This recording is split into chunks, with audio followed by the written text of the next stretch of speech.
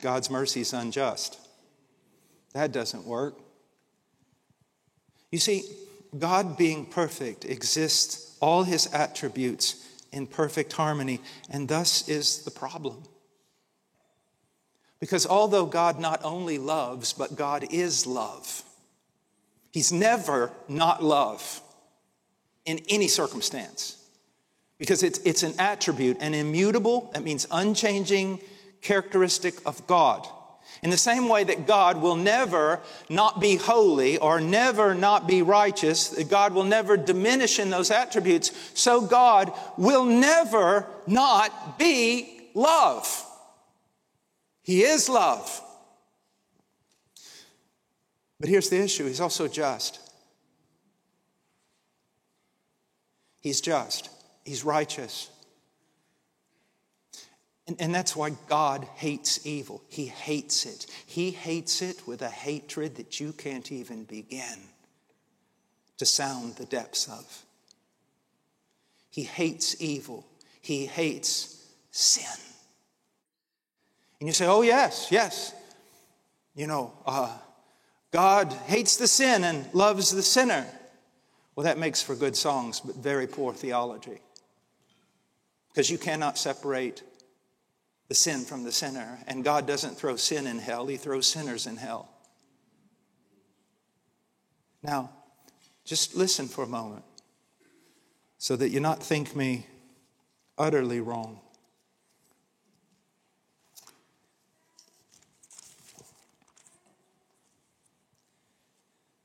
Psalms 5, the boastful shall not stand before your eyes. You hate all who do iniquity. Another translation, the authorized, I think, says, you hate all who do wrong. Does that describe anybody here in the audience tonight? You abhor all who do wrong. It doesn't say you abhor sin. It says you abhor those who commit sin.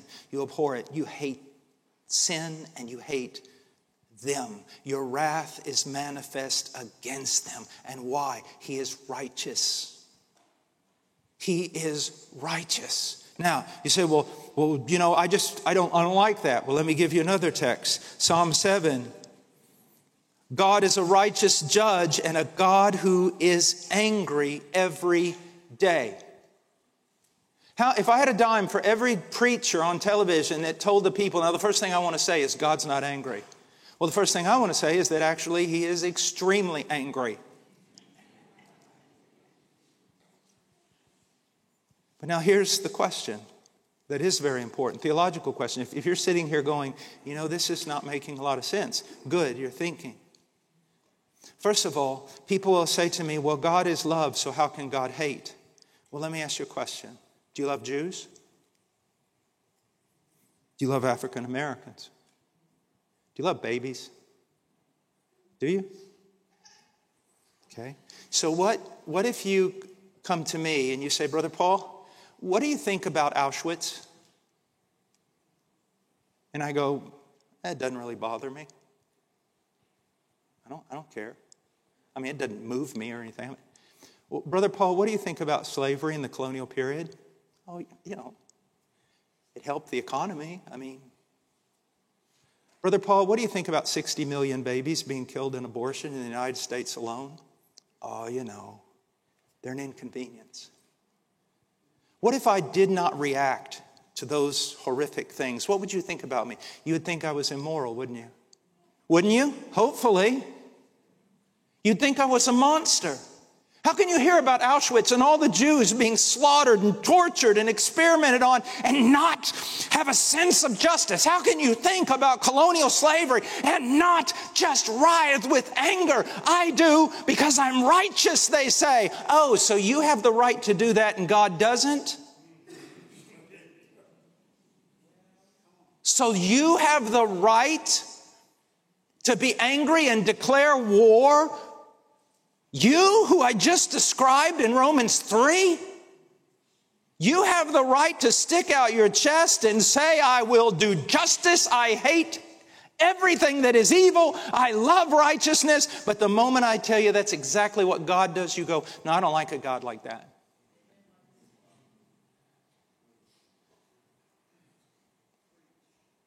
Think about it.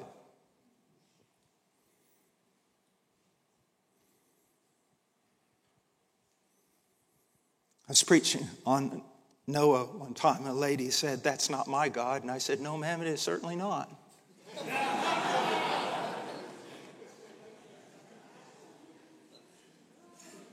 You see, what you need to understand, I have relationships all over the world. I sometimes feel like I'm more Latin than I am American. I've lived so long in the Latin world. When I'm in Africa, so many years now, 20-some years of just when I saw the Afghani Christians and we trying to rescue them out of the hell that they're in right now, buying them like they were cattle. I love them, but I also get angry when I see me, pole washer, a sinner. But there's something in me, it's called the image of God. And when I see these things, I get angry because I love those people. I want you to know something. God is a God who is angry every day as we slaughter children, as we live as though He were not, as there is no fear and no understanding.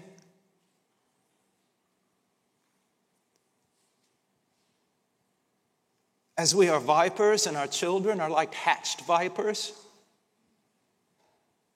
As the world tumbles down into an insanity and an immorality, as it declares war on God, as we murder the innocent, as we destroy virtue, as we take a knife and stab it right into the heart of everything that is beautiful, as we vomit out our iniquity. Yes, God hates.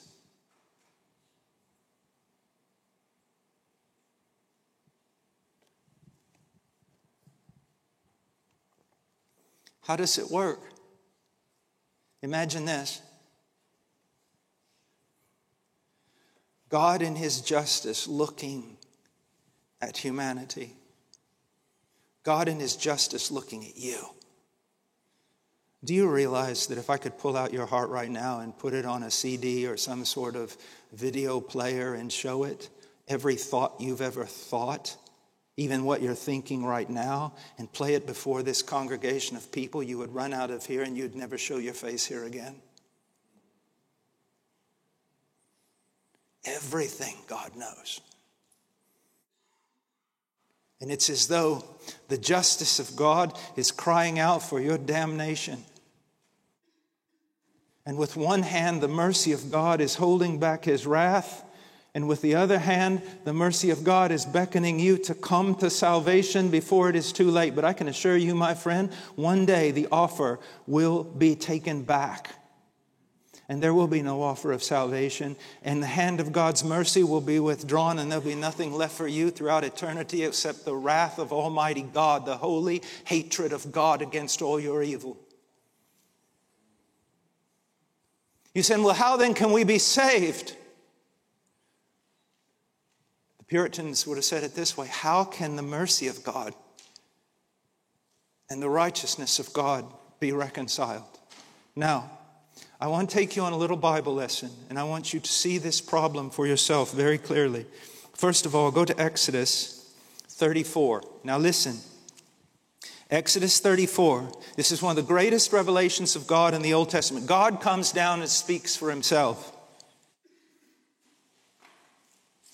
It says in verse 5 of chapter 34 of Exodus, the Lord descended in the cloud and stood there with him, with Moses, and he called upon the name of the Lord. Then the Lord passed by in front of him and proclaimed, the Lord, Lord God, compassionate and gracious, slow to anger and abounding in loving kindness and truth, who keeps loving kindness for thousands. So far, so good. This is beautiful. And then he goes on, it even gets better. who keeps loving kindness for thousands, who forgives iniquity, transgression, and sin. He's not trying to give us a study in Hebrew here. He's heaping one term upon another to say that this God forgives all types and kinds of sin. But then look, who keeps loving kindness for thousands, who forgives iniquity, transgression, and sin, yet he will by no means leave the guilty unpunished. Hold it.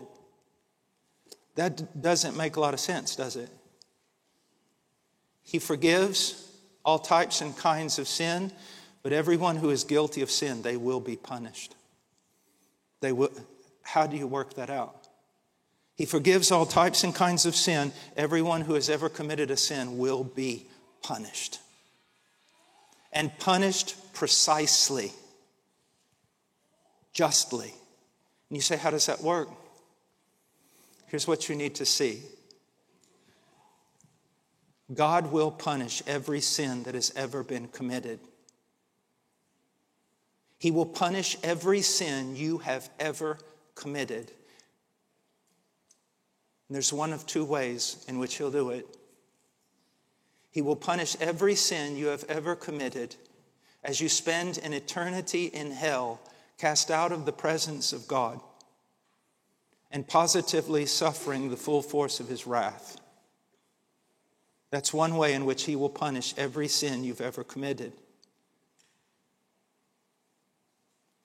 But there's another way. For those who trust in Christ, he punished every one of their sins on his Son when he hung on Calvary, and he crushed his own Son under the full force of the wrath that you and I would deserve throughout an eternity in hell. Your sins are going to be punished, every one of them. My sins are going to be punished, every one of them. The question is, how do you want to do this? And go to hell throughout all eternity? Or look to the one lifted up like a serpent in the wilderness, bearing your sin and crushed under the holy hatred of God in your place?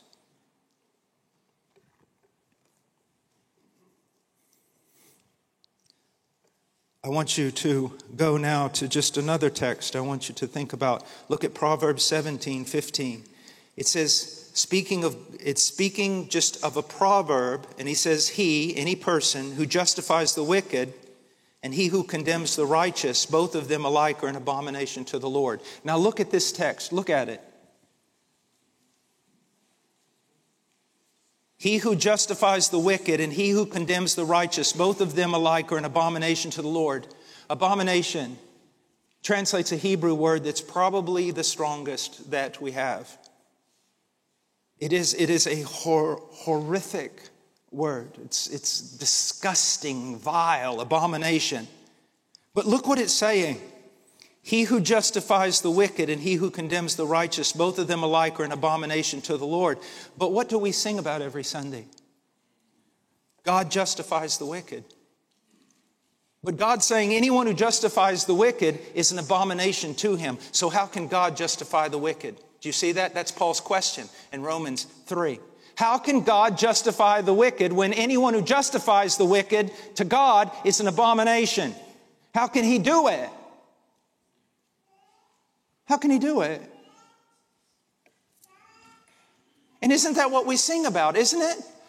I was in sin and God justified me, and we all shout hallelujah. But the Bible says anyone who justifies the wicked is an abomination to God. So how can God justify the wicked and still be holy?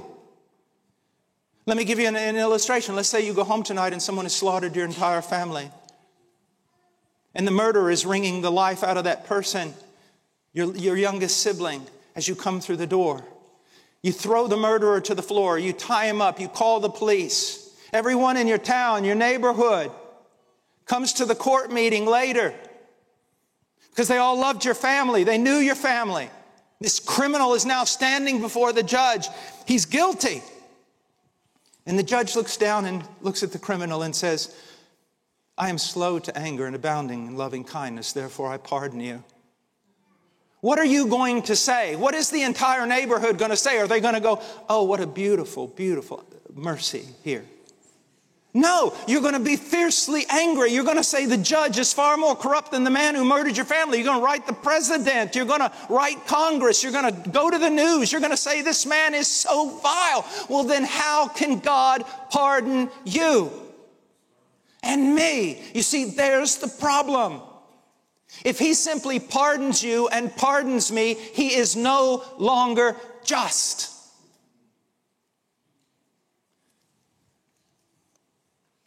Now go to one more text, Micah, chapter 7, verse 18. Who is a God like you, who pardons iniquity, who passes over the rebellious act of the remnant of his possession? He does not retain his anger forever because he delights in loving kindness. He will again have compassion on us. He will tread our iniquities underfoot. Yes, you will cast all their sins into the depth of the sea. So here we have it. We have these people who have sinned and deserve the justice of God, and yet now they're singing that God is slow to anger and abounding in loving kindness, and he's going to forgive them. But how's he going to do it? Look what it says. He'll tread our iniquities underfoot. Yes, you'll cast our sins into the depth of the sea. So we get these Christian songs, right? And they go, you know, he's tread our sins under his feet. Hallelujah. He's cast our sins into the sea. Hallelujah. This is fun. This is wonderful. You don't understand anything. Do you think he took your sin, threw it on the ground and stomped it? You think he took your sin, rolled it up in a ball and threw it into the sea? Is that what you think?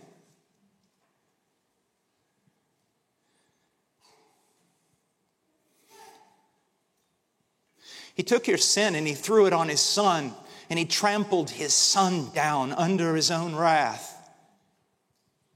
He took your sin and he put it on his son, and he threw his son into the sea of his holy hatred against evil.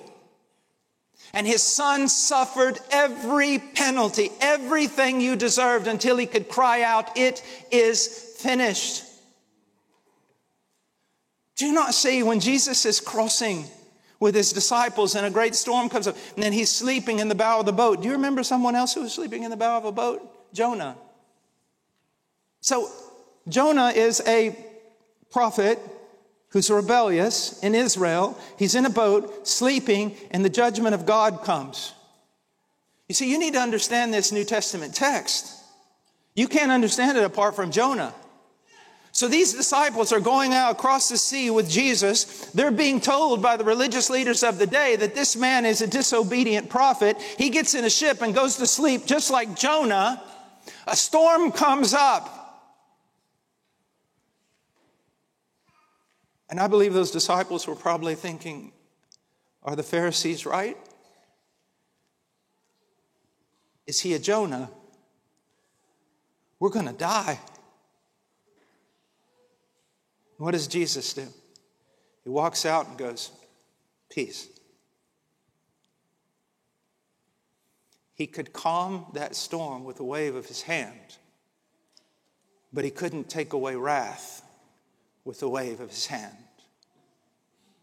On the cross, he threw himself into the sea of God's raging anger and righteous hatred against your evil, and he was swallowed up by it.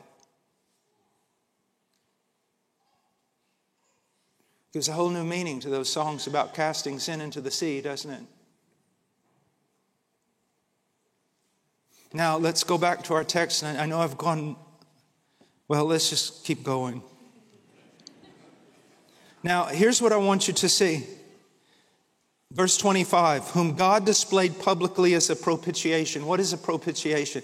It is a sacrifice that is given that satisfies justice and removes wrath.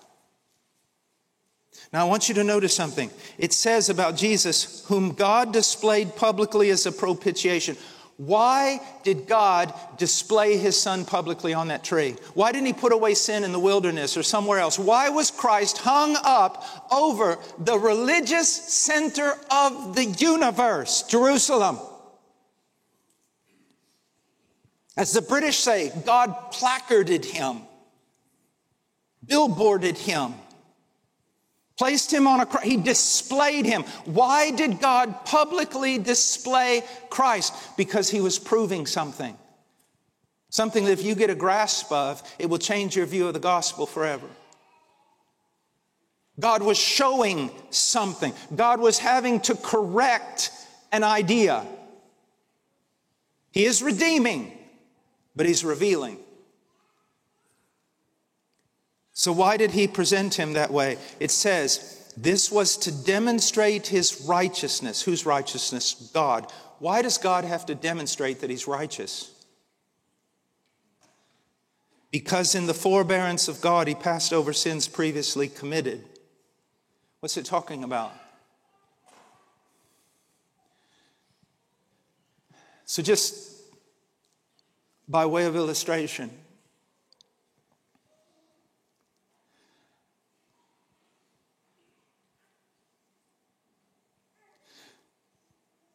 Adam and Eve fall in the garden. Perfect justice would have ended it there. You sinned, you die now. Imagine the accuser, not only of the brethren, but the accuser of God. Adam and Eve fall. And right after that, in 3:15, we have the proto-evangelicum, the first promise of the gospel. Someone, a seed born of woman, will come, rectify the whole situation, defeat Satan where he stands. Can you imagine Satan? Where's your justice, God? They eat of that tree, they die. You give them the promise of salvation. They deserve to die. Justice demands they die. Just imagine throughout the whole Old Testament. You know the big ethical problem with Noah and the flood? Satan would say, Noah should have died. Noah deserved death just as much as anyone else, and that's true. Noah was a sinner. He proved it later, didn't he? They deserve to die. Where is your justice? I see no justice here. Oh, Abraham, your friend. He put his wife in jeopardy. He did not believe you. Where's your justice? Where's your righteousness? I sin, I fall. Righteousness, justice on me. Where's your justice with these things of dirt? Oh, and Israel, your people, they worshiped me in the wilderness. You said so. Kill them. Oh, and David, your precious David, a man after your own heart. He's an adulterer and a murderer. Where's your justice? Where is it? You see, from your pitiful little point of view, where you've raised yourself up to be some sort of little God, you sit in judgment of God because you're in disagreement with his judgments. Heaven, which has a clearer view, is in disagreement with his mercy. How can you show mercy when justice demands that all these die? And then one day God answered the question. Now, just for drama's sake, God is sitting on his throne. And he calls Satan front and center. Satan, do you want to know how I can give a promise of hope to Adam and Eve? How I can show mercy without violation of my justice? Do you want to know how I can save Noah and his lot from the flood and still be a righteous God? Do you want to know how I can call Abraham my friend? Do you want to know how I can call David my son and forgive all their trespasses? You want to know? All right. Look to Jerusalem and look to that cross where my son now dies for them all. Do you see that? Do you see that? You say, we're saved by faith. Your faith means nothing if there's not atonement for your sin. If justice is not satisfied, you doesn't matter with your faith. Do you understand me? Sin has to be put away. God's justice has to be satisfied. And that's what happened on that tree. So we have Christ in the garden, and he cries out 3 times, let this cup pass from me. Let this cup pass from me. Let this cup pass from me. What was in the cup? I hear these preachers, especially at Easter. Oh my gosh, how can you listen to this stuff? They talk about the nails and the crown and the spear and the beatings, and all that was an aspect of the revelation of the wrath of God upon God's Son. But what you need to understand, what was in the cup? Listen to this. For thus says the Lord, the God of Israel, thus he says to me, take this cup of the wine of wrath from my hand and cause all the nations to whom I send you to drink it. They will drink and stagger and go mad because of the sword that I will send among them. Do you want to know what was in the cup? The wrath of Almighty God against you was in the cup. And against me was in the cup. That's what was in the cup. For those hours of darkness, why darkness? He wanted to display him, and then all of a sudden, darkness. Don't think it was a cloudy day. I believe it's the same darkness that you would have seen in Egypt when a man could not see his hand in front of his face. Why? Because Christ could have no consolation as he hung upon that tree. He could not look out at even the women mourning. John from afar. He was shut up all to himself. There has never been a man so alone, so shut up, as billow after billow of world-destroying wrath of God falls upon his head. Have you never read, it pleased the Lord to crush him? What is the cross? God crushing his Son under his wrath as his Son bears your sin, as his Son hangs in your place. And it went on and on and on. He was shut up in that as billow after billow of the wrath of God. And I believe that no one, archangel, man, no matter, no one but the mind of God will ever comprehend what Christ suffered on that tree in that hour, those hours of darkness.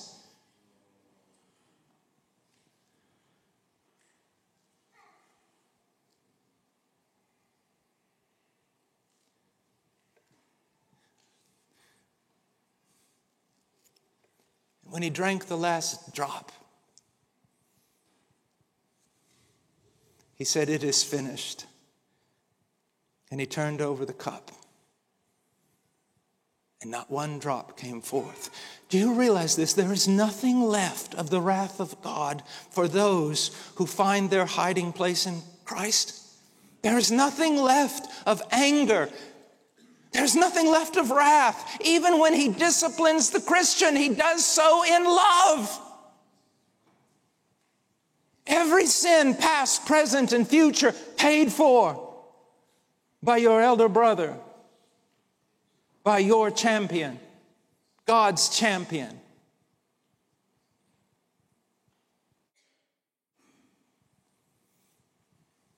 He died a bloody death. And he paid it all. God having done that, do you actually want to hold up your works to him on the day of judgment and say, I need not your son, I'll do fine on my own. Hold up your religion, your priest, your preacher. Really? Drunks, drug addicts, prostitutes, thieves, and murderers can find a way to heaven through Jesus Christ. But for the self-righteous, they need to be told they will not enter through the eye of that needle with one shred of self-righteousness on their back. It's through Christ and Christ alone. He died. That is the controlling thing. He died for me. He died for you. But he didn't stay dead. Up. I love that. Up from the grave, he arose. He who was delivered over because of our transgressions was also raised because of our transgression, albeit an extremely difficult text. But at least a core idea here is that, well, let me put it this way. All these questions about whether God is righteous, or how can God be righteous and merciful at the same time? Christ answered that question on the cross. In one sense, he vindicated God, didn't he?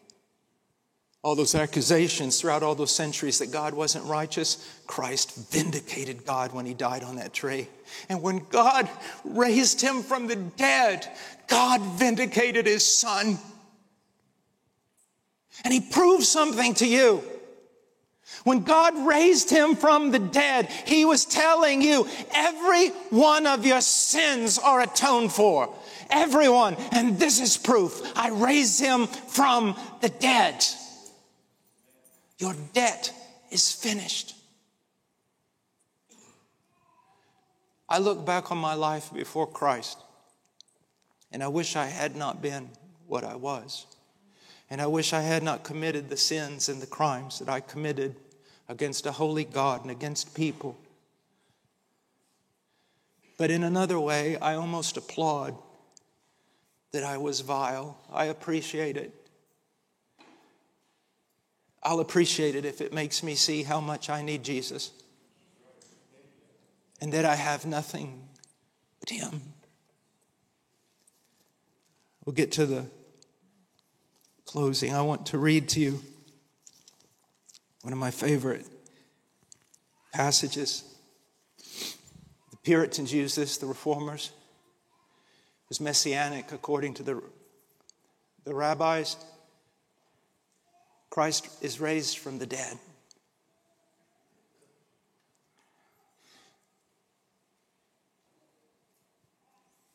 And 40 days later, he ascends. The man, God, yes, but the man, Christ Jesus, bone of our bone, and flesh of our flesh, my brother, ascends. And he reaches the gates of glory, the gates of heaven. And this is what he says: lift up your heads, O gates, and be lifted up, old ancient doors, that the King of glory may come in. Spurgeon and others have said, at his voice, all of heaven runs to the parapet and looks over the wall of heaven, saying, who is this who dares command heaven? What man has ever made it this far? What man dares to lay his hand on this latch? And Jesus responds. They say to him, who is the King of glory?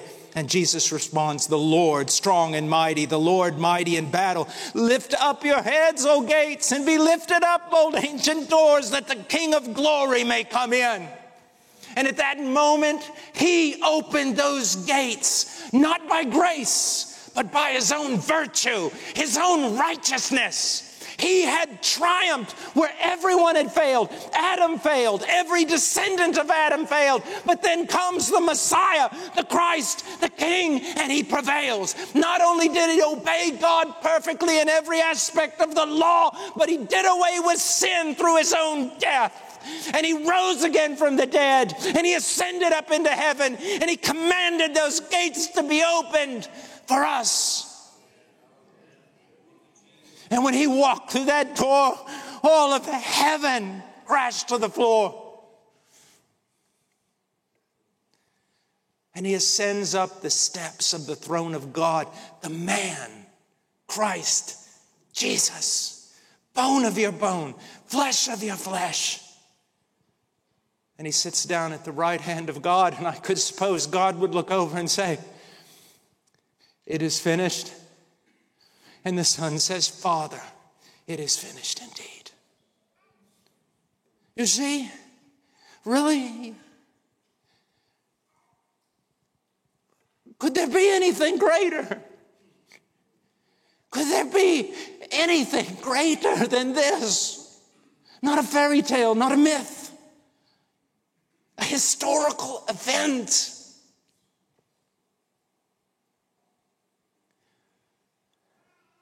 I have sinned enough today to cast me out. But my brother has prevailed. And he's prevailed for his people. And one day he will return. He will return with a shout, with a trumpet.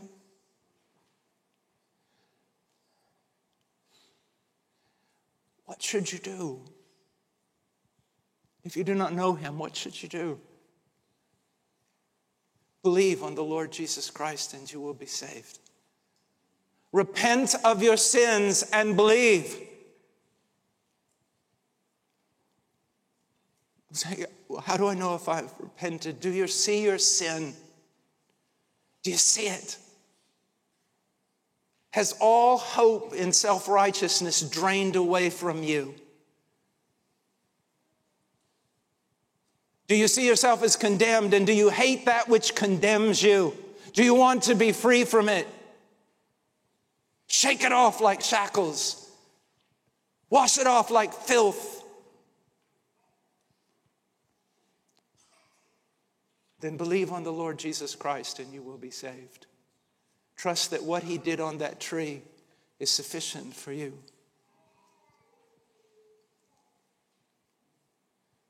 Acknowledge that you contributed nothing to your salvation except your sin, and that he did it all, that you cling to him. I have told people, I say, run to him. They say, but I have no strength to run. Walk to him. I have no strength to walk. Crawl to him. I have no strength to crawl. Then just fall. Fall upon him.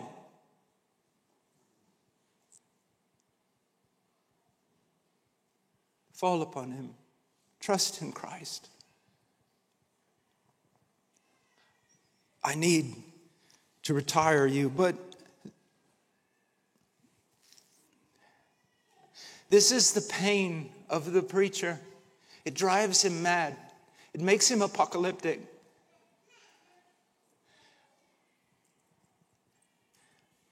That I know so little about this glorious thing, but even what I know I can't say in words.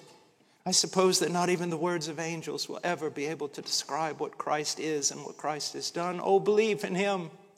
And you young people, do not waste your life. Don't waste your life. Follow him. I am now 61. I have lived in him 40 years. I regret nothing that I lost in his name. I only regret everything I kept for myself. Trust in him. Serve him. Serve him. Know his gospel. Preach it. But most importantly, believe in it. Believe in it. Believe. Trust in him. Let's pray. Father, thank you for your word. Thank you for your Son. Oh God, his beauty, it almost hurts. His glory is so great. Please, God, please, please, please work among this people. Encourage the mature, the godly to go on with you, to press on to know the Lord. Encourage the young ones, Lord, to follow, that the lost might be saved. Oh God, open their hearts, take out their heart of stone and replace